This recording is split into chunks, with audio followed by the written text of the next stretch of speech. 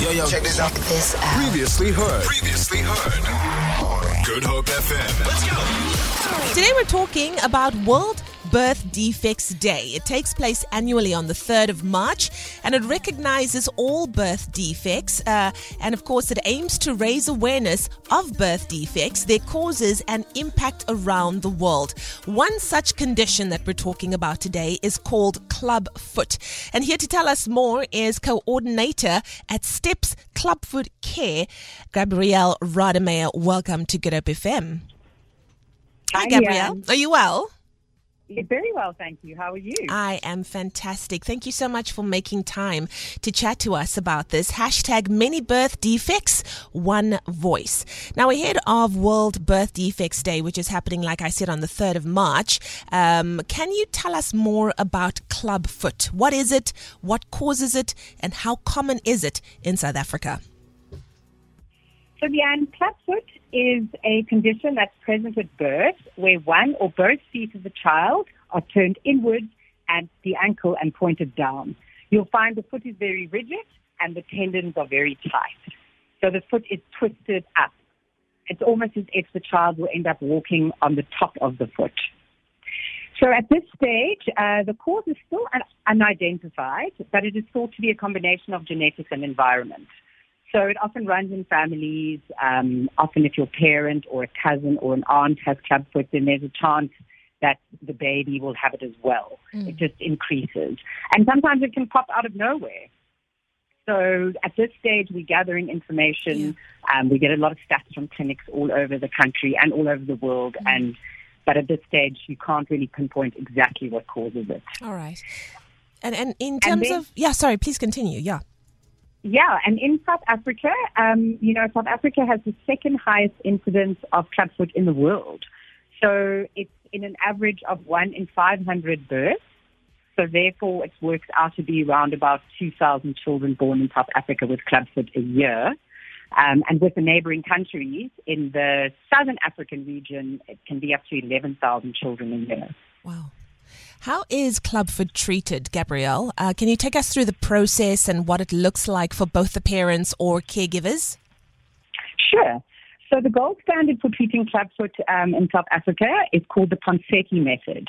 There used to be another method, PMR, which was surgery, and now it's a different method. Karen, the founder of STEPS, she identified this method. Her son was born with clubfoot, and she brought it to South Africa and has actually changed the whole way South Africa will treat clubfoot. Amazing. So, you can imagine a small baby's foot being operated on, and the old way, it was all there was to get the foot straight, then it causes a lot of problems, a lot of scar tissue, a lot of pain.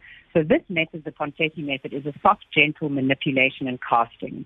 So you start as early as you can, around about 2 weeks, because babies are very soft, the feet. You can get them into the position a lot quicker. The older we get, the stiffer we get, the more rigid we get. Yeah.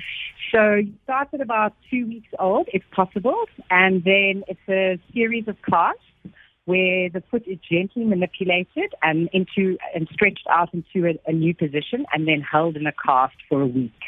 And then the cast is changed weekly for about 4 to 6 casts.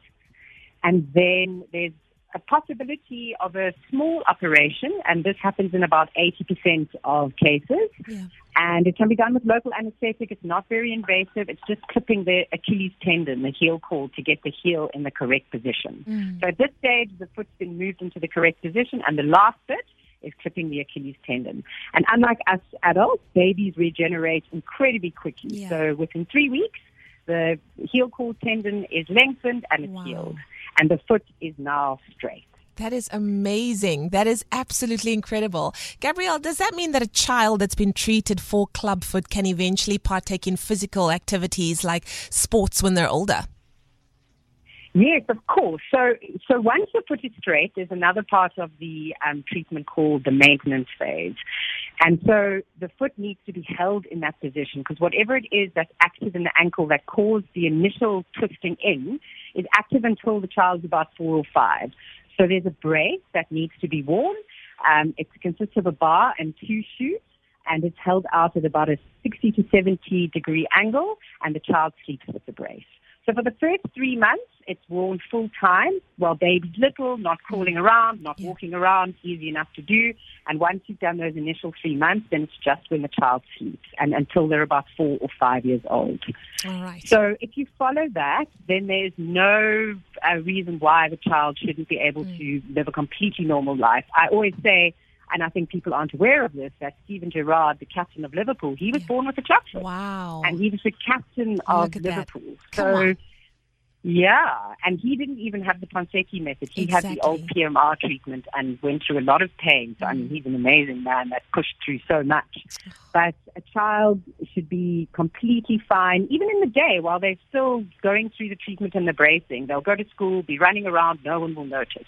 And then at night they sleep with their brace. And once they're 4 or 5 and the doctor gives the all clear, the brace goes out the window or donated back to us, hopefully. Yeah. And then the child can live a completely normal life. Oh. No one would know.